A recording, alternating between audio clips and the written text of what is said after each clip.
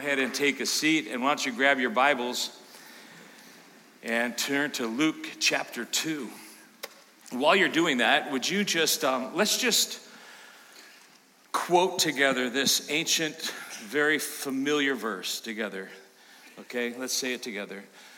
"'Twas the night before Christmas, and all through the house..."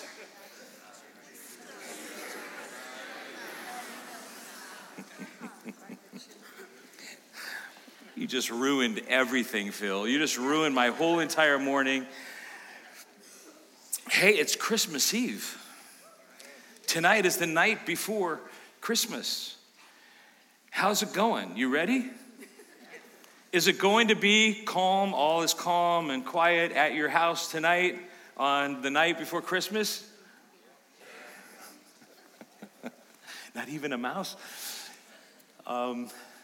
Probably not, right? I mean, probably a little bit crazy if you're like us in our home. Might be a little crazy tonight as we get ready for the big day tomorrow. But today is Christmas Eve. Tonight is the night before Christmas. And so I want to take you to the night before Christmas in the Bible, okay? And we're in Luke chapter 2. And I want to read for you what it was like that night. And we want to muse on that just a little bit today before we go into our time of communion with the Lord. Luke chapter 2, verse 1 says this: "At that time, the Roman Emperor Augustus," and let me just tell you what that time is, okay? We're talking about the time of the birth of Jesus. That's what this is. At this time when the birth is taking place of the Lord Jesus Christ, there was an emperor in Rome named Augustus, and he decreed that a census should be taken throughout the Roman world, the Roman Empire. Now, those of you who don't know, kids might be in here, don't know what a census is. They're just counting the people. Rome wanted to know how many people that they had. And so everybody returned to their own ancestral towns to register for that census. And because Joseph was a descendant of King David, he had to go to Bethlehem in Judea, David's ancient home. He traveled there from the village of Nazareth in Galilee, and he took with him Mary, to whom he was engaged, who was now expecting a child. Now just lock into that verse a little bit, because there is a lot in that verse. Joseph had to go to be counted in the census, had to go from Nazareth in Galilee all the way down to Bethlehem with Mary, his fiancée, who was pregnant. Got that? Now, it's about 95 miles, you guys. If you track it from Nazareth down to Bethlehem, and they didn't have cars back then, and so they were walking, or in Mary's case, she was riding a donkey, but she was great with child. And so here they are going down. They suspect it took them 5 to 7 days to get from Nazareth down to Bethlehem. And while they were there, the time came for her baby to be born, and she gave birth to her firstborn son. She wrapped him snugly in strips of cloth and laid him in a manger because there was no lodging available for them. So the night before Christmas, here's Mary, great with child, coming off of a 95-mile, 5 to 7 day trip on a donkey down to Bethlehem, where there is no room in the inn. They couldn't find a room anywhere in Bethlehem because everybody was coming to get counted. And she ends up in a stable having a baby. This is the night before Christmas. Now, my friends, what we just read describes the single moment in time that changed everything for mankind.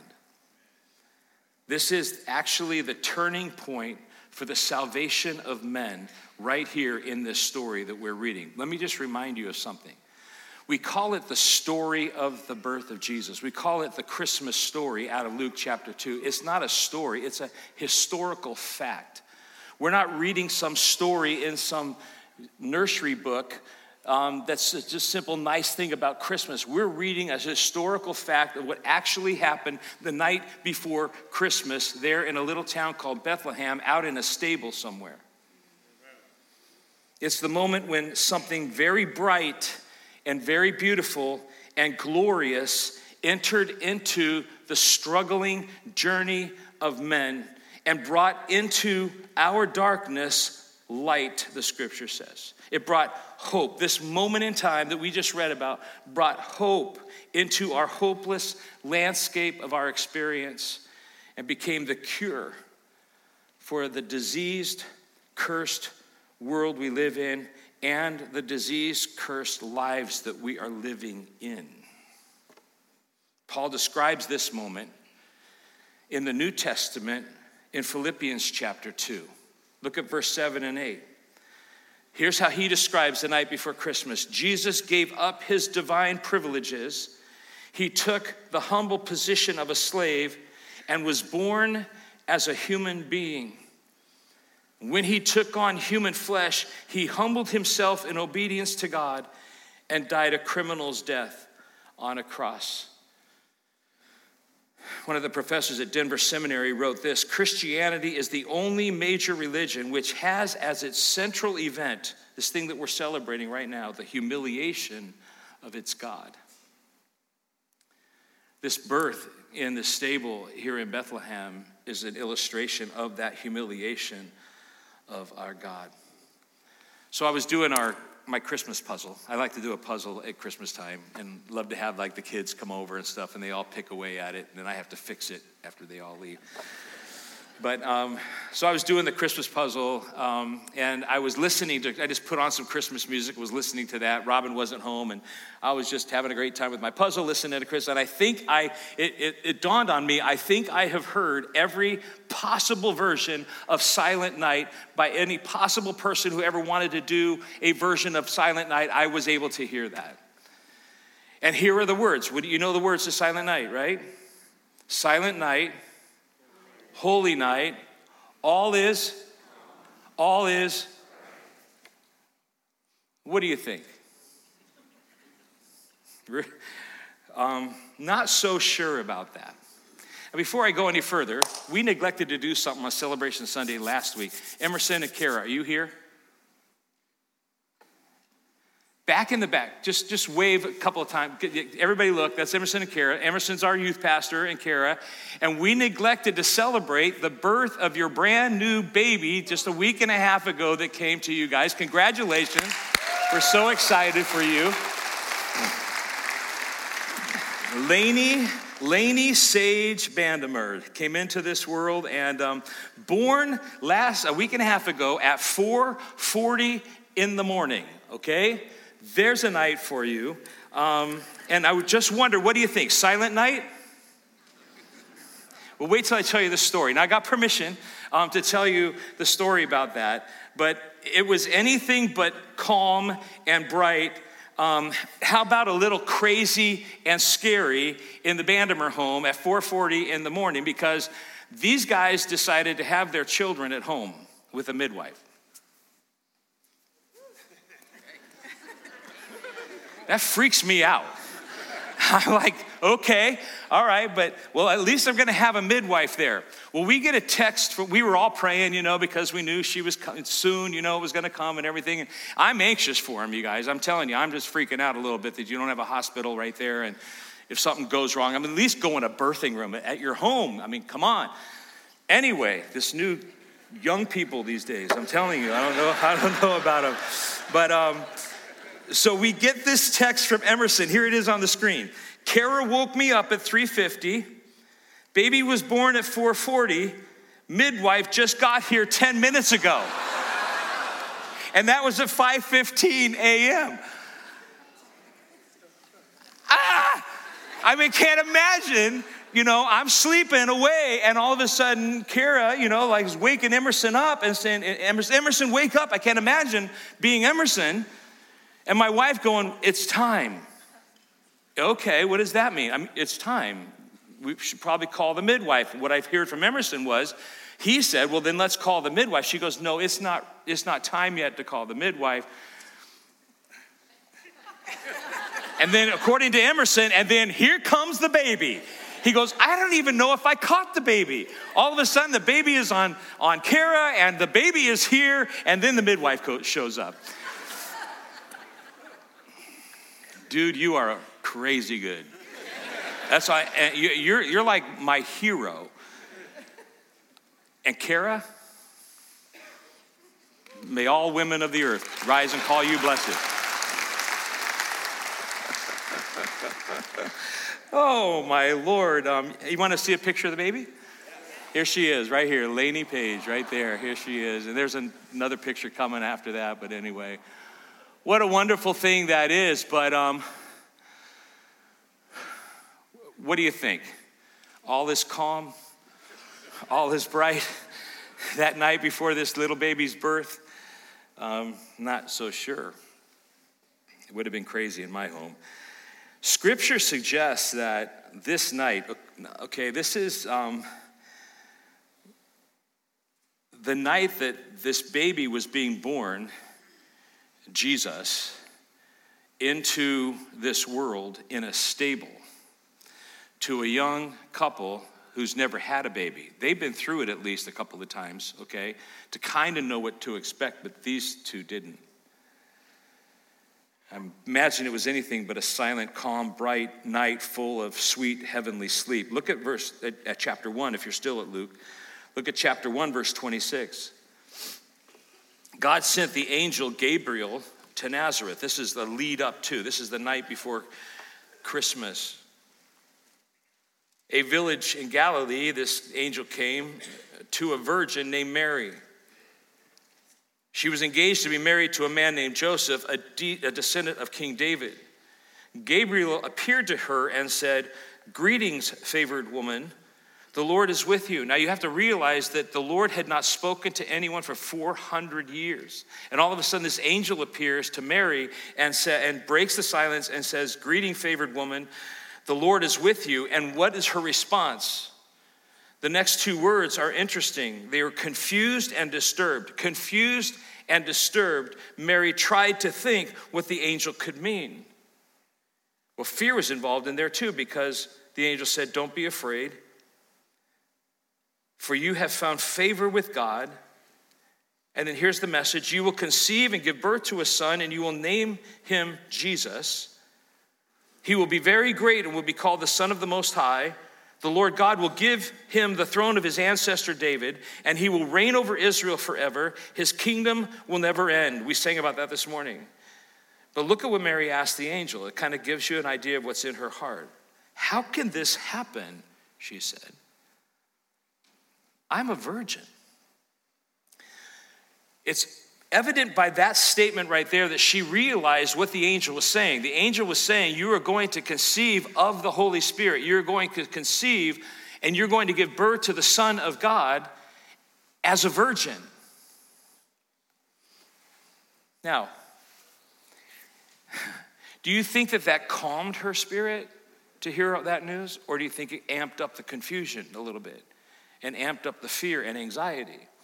I can guarantee you what she was thinking, that it amped up the fear and anxiety, because in those days under Jewish law, and Jewish law reigned over all of their lives in the Jewish community, a girl who was engaged to be married and gets pregnant before her wedding would fall under the category of adulteress and was to be stoned to death. And Mary knew this. And so why would an angel of God come to me and tell me that I, a virgin, am going to have a son? What is this? What is going to happen here? In fact, Joseph, once he heard about it, was freaking out. Scripture tells us in Matthew that he was going to try to figure out a way, because he loved Mary, but he couldn't go through with this whole thing. And he was so confused and freaking out about it. He was trying to figure out a way, quietly put her away and be done with it and kind of fix this thing and make it all go away, until an angel appeared to him and tells him that it's not going to end the way he thinks it's going to end, because he's thinking this thing's going to end really, really bad. Just put yourself in their shoes. 9 months of pregnancy, 9 months of anxiety, 9 months of awkward conversations, 9 months of anticipation, 9 months of explanations that won't make sense to anybody else. They'll think I'm crazy if I tell them that this angel appeared to me and told me I'm going to miraculously have a baby. 9 months of putting up with sneers and stares and glares and criticism and humiliation within their culture. In fact, if this happened today, with Planned Parenthood clinics offering like convenient ways to handle unfortunate mistakes, quote unquote, it's extremely improbable that under these existing conditions, Jesus would have been permitted to be born at all. In fact, one journalist wrote this about it. Mary's pregnancy in poor circumstances and with the father unknown would have been an obvious case for an abortion. And her talk of having conceived as a result of a so-called Holy Spirit or Holy Ghost would have pointed to the need of psychiatric treatment and made the case for terminating her pregnancy even stronger. Thus, our generation, needing a Savior more perhaps than any other that has ever existed, would be too humane and or inconvenienced to allow a Savior like this to be born. So let me ask you, all is calm? All is bright going into the night before Christmas? I don't think so. In fact, think about the chaos. Emerson and Kara know exactly what that is all about. Think about the chaos that night in the stable. But I want to draw your attention to the chaos that was happening outside that stable, out in the land. Because there was just crazy stuff going on in the world around them during this time, especially specifically related to the prophecy around the birth of Jesus. So at the time that Jesus' birth came about was a very dark time. It was actually the time of King Herod. You've heard him. He's a famous player in the story of Christmas. But he was a Roman-made, quote unquote, king of the Jews who is now faced with a problem because he's heard about the prophesied birth of the true king of the Jews and that it was supposed to be happening right there in his time. Now, he was a really wicked man and he ruled his kingdom in his wickedness. History tells us that he was a murderer. He killed his two brother-in-laws. He then killed Miriam, his wife. He killed his two sons. This guy was so evil, get this now, that 5 days before he died, he ordered that on the day of his death, they would kill a bunch of innocent civilians in order for there to be an atmosphere of mourning throughout the kingdom on the day of his death. This is how wicked this guy was. This is the guy who, after hearing of the birth of Jesus, ordered the slaughter of all the baby boys 2 years and under in and around the area of Bethlehem. In our history books, it is known as the massacre of the innocents. So let me ask you, in the world outside of the stable, is everything calm and everything bright and everything serene and everything silent? No, it's in massive turmoil. Jesus Christ entered a world of chaos and entered into a world of wickedness and terror and had to spend the first few years of his life in hiding in a faraway land in Egypt until Herod died for fear that they would take his life. Now, while Herod is like running around here on earth trying to kill the coming king before he could establish his kingdom, something very different was happening in heaven. John gives us a glimpse of what was happening. So there was this earthly thing going on in the birth of Jesus, and Herod trying to find the baby and kill him to stop this kingdom from happening.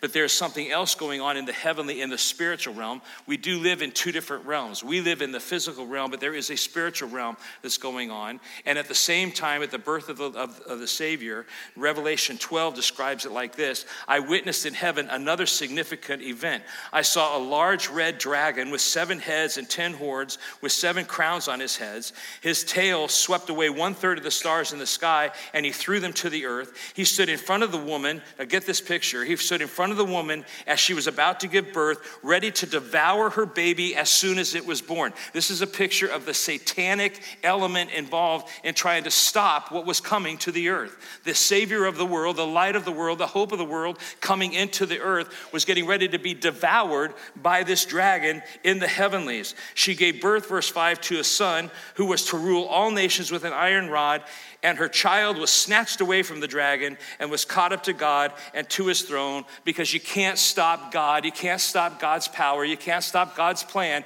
no matter how hard you try. And yet it was trying, on earth it was happening, and in the heavenlies it was happening. Philip Yancey wrote about it like this. He said, on earth a baby was born. A king, Herod, got wind of it, and a chase ensued. But in heaven, the great invasion had begun. What was that invasion? The ruler of the forces of good, Jesus Christ himself, as a baby, entered into the universe's seat of evil. And there's only one reason why he came. He came to save the lost. The scripture teaches us that Jesus is in very nature God, which means he's eternal. John tells us in John chapter 1 that he was there in the beginning of all things with God, because he is God. So Jesus is God, eternal God, not knowing anything that enters time, but he in his eternality set that aside and entered time and space when he was born on this night before Christmas. The God who knows no boundaries took upon himself the restraints of mortality. Can you think about that? We can't even imagine that. I can't even imagine that. I get claustrophobic just trying to sleep in a sleeping bag that's too tight. I can't get out. I got to get out. I got to unzip it and give me some room. Maybe if I lost some weight, it wouldn't feel so much like that. But just think about God wrapping himself in the confines of humanity, who has never known the constraints of any kind, taking on human flesh.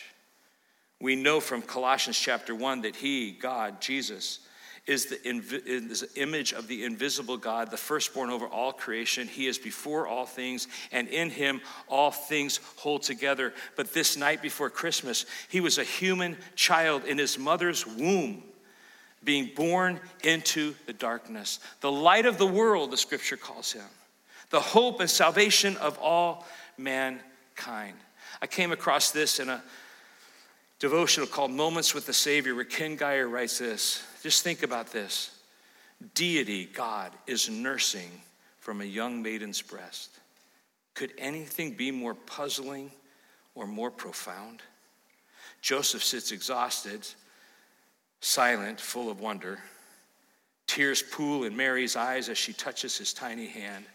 Hands that once sculpted mountain ranges cling to her finger. Together, Mary and Joseph stare in awe at the baby Jesus, whose heavy eyelids begin to close. It's been a long journey. The king is tired. Wow. 'Twas the night before Christmas, and Jesus gave up his divine privileges. He took the humble position of a slave and was born as a human being. And when he took on human flesh, he humbled himself in obedience to God and died a criminal's death on a cross. Peter tells us that after he grew to be a man, that he personally carried our sins in his body on the cross so that we can be dead to sin and live for what is right. By his wounds you are healed. Once you were like sheep who wandered away, but now you have turned to your shepherd. You have turned to your Savior, the guardian of your souls. This is what was going on. This is what happened the night before Christmas. Into the chaos of the moment, into the chaos of the world, a Savior was born for you. I asked myself the question, why did he do it? Why did he come? Couldn't he have ruled over all of this chaos from his throne in heaven and conducted all the world's affairs in the perfection of his glory? Couldn't he have done that? Not really.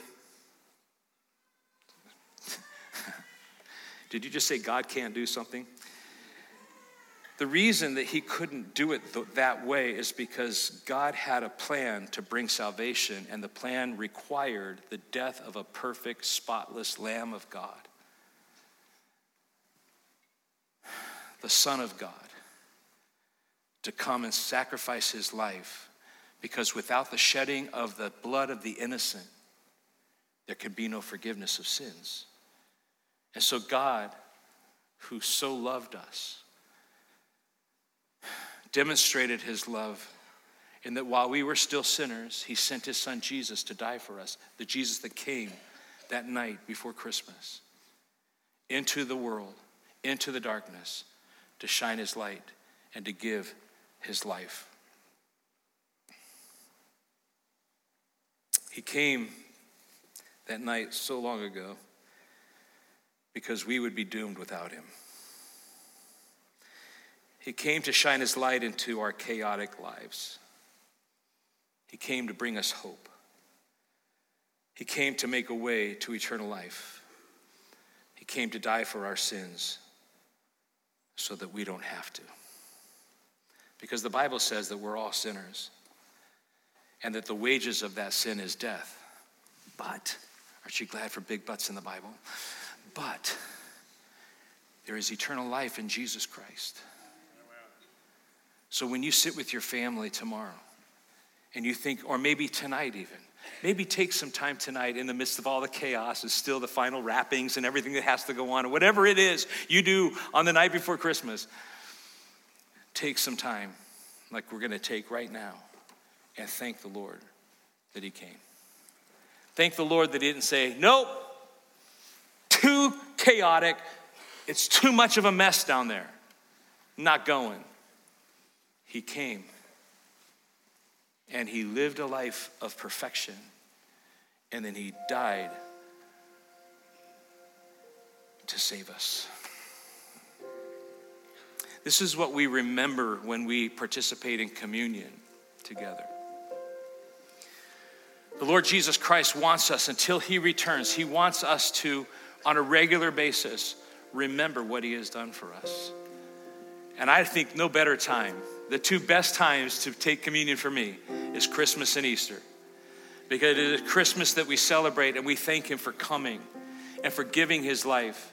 And then at Easter, we celebrate the victory over death, the victory over sin in his resurrection. He gives us new birth, to be born again unto salvation. As we participate together in this, we take his body, symbolized by this little piece of bread, and we take his blood, symbolized by the juice, the fruit of the vine, to remember that without his body being broken for us and being beaten and whipped and crucified on a cross, we could not have salvation. And without the shedding of his blood, we could not have forgiveness of sins. That all of that had to happen for us. And it started that night before Christmas, so long ago, when he entered into this thing for us.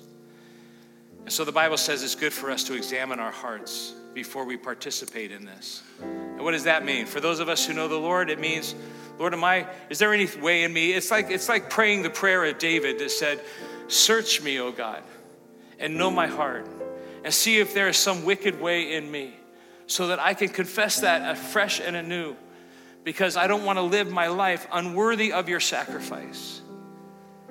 And so it's a time for us to examine our hearts and make sure we're right before the Lord. You might be here, though, and you don't know the Lord, and you know you don't know the Lord, and that's okay. To be here and to hear this word for you, I'd like to encourage you and to challenge you to examine your heart right now and ask the Lord Jesus Christ for salvation.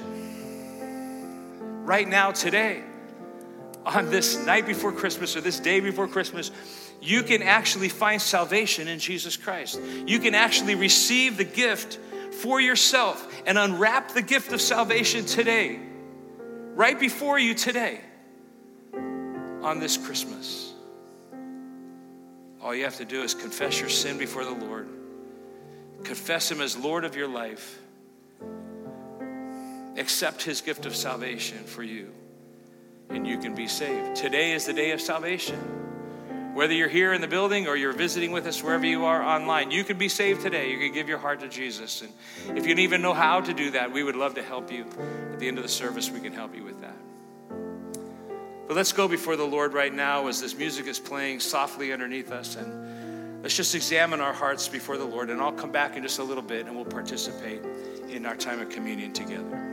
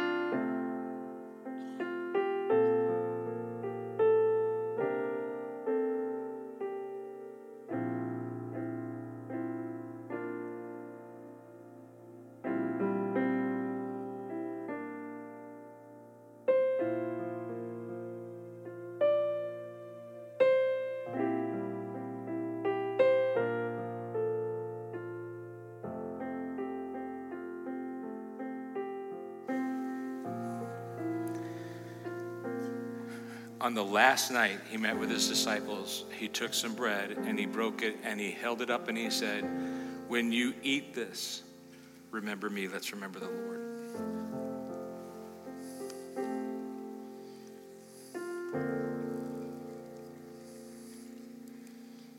And then he took the cup and he said, "This is a new covenant in my blood. When you drink it, remember me." Let's remember the Lord.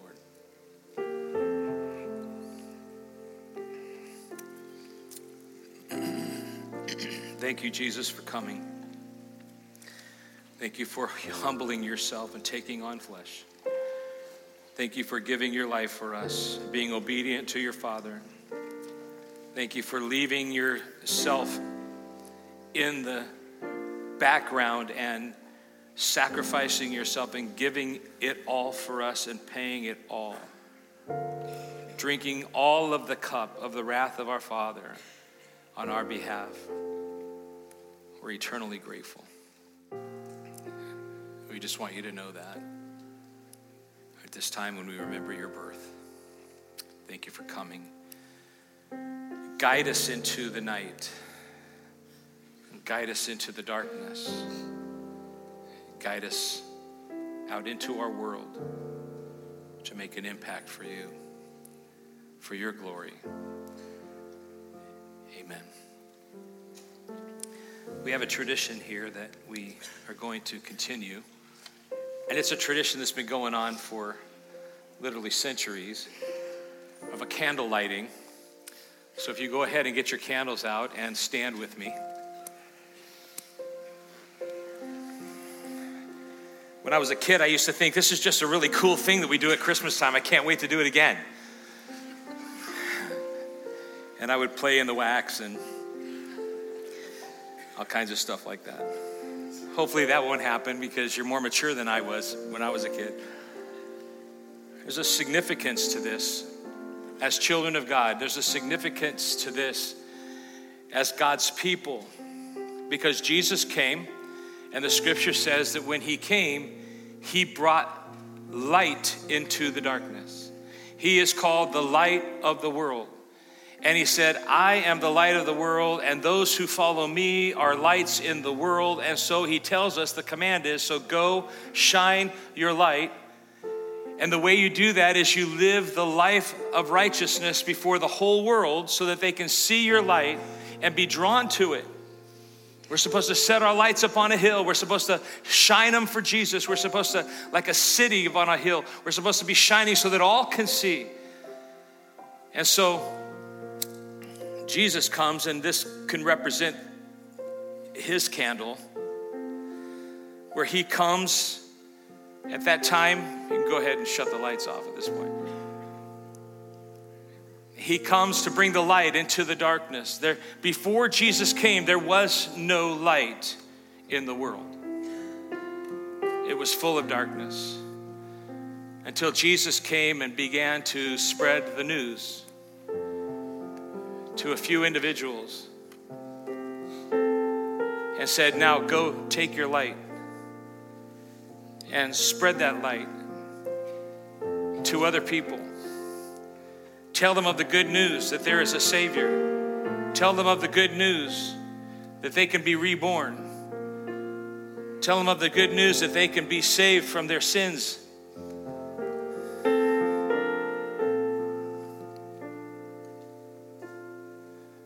Tell them that they can change the world.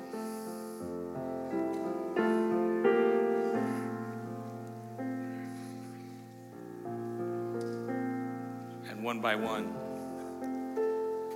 the light spread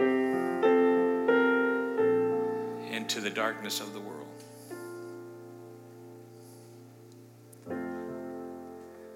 And it started to make a difference.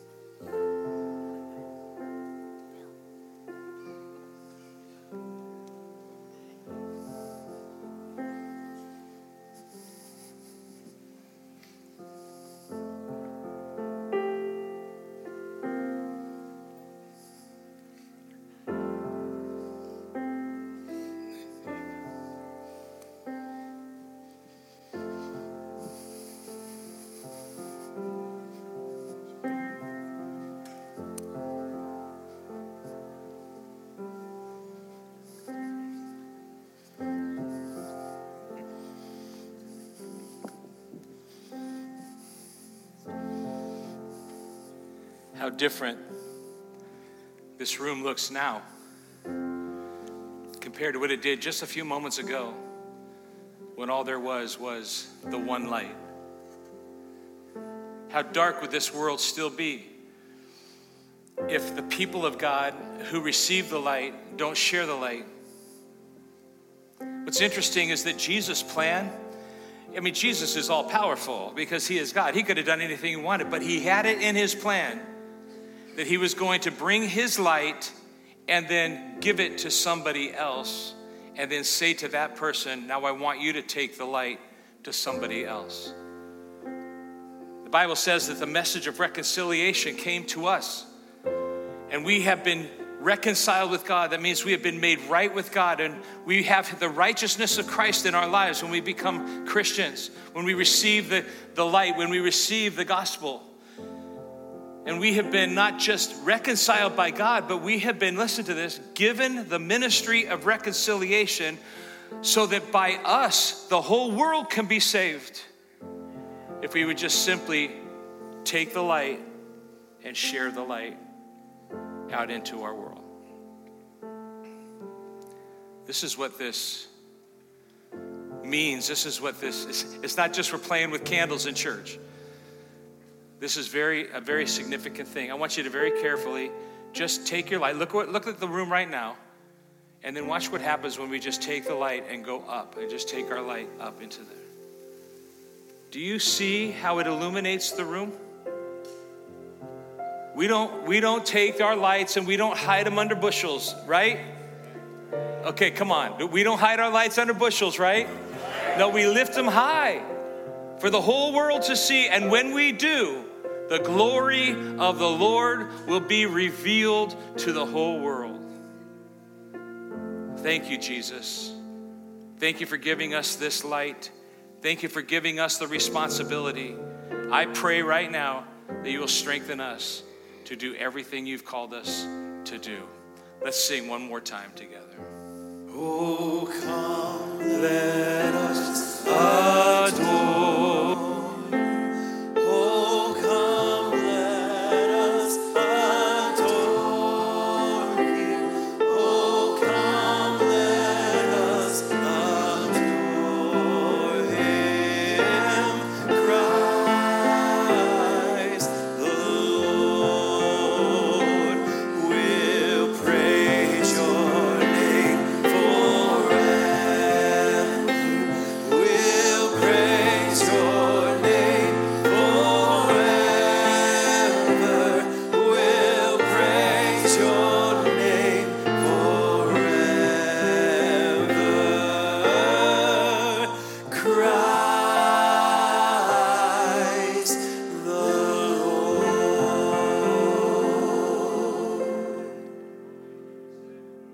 Amen, amen. Okay, we're going to try to blow these out without blowing wax all over the person in front of you. So 1, 2, 3.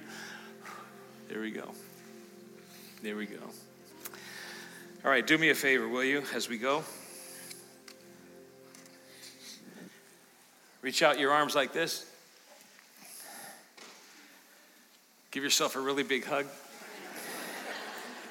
This is for me and Robin and my family. A big, warm Christmas hug to all of you. We love you. We hope you have an awesome night tonight. Have an awesome day tomorrow. Celebrating the Lord, celebrating his birth, and celebrating your family. Take your arms now like this. Turn to the person on your right or your left and wrap them up and give them a big bear hug.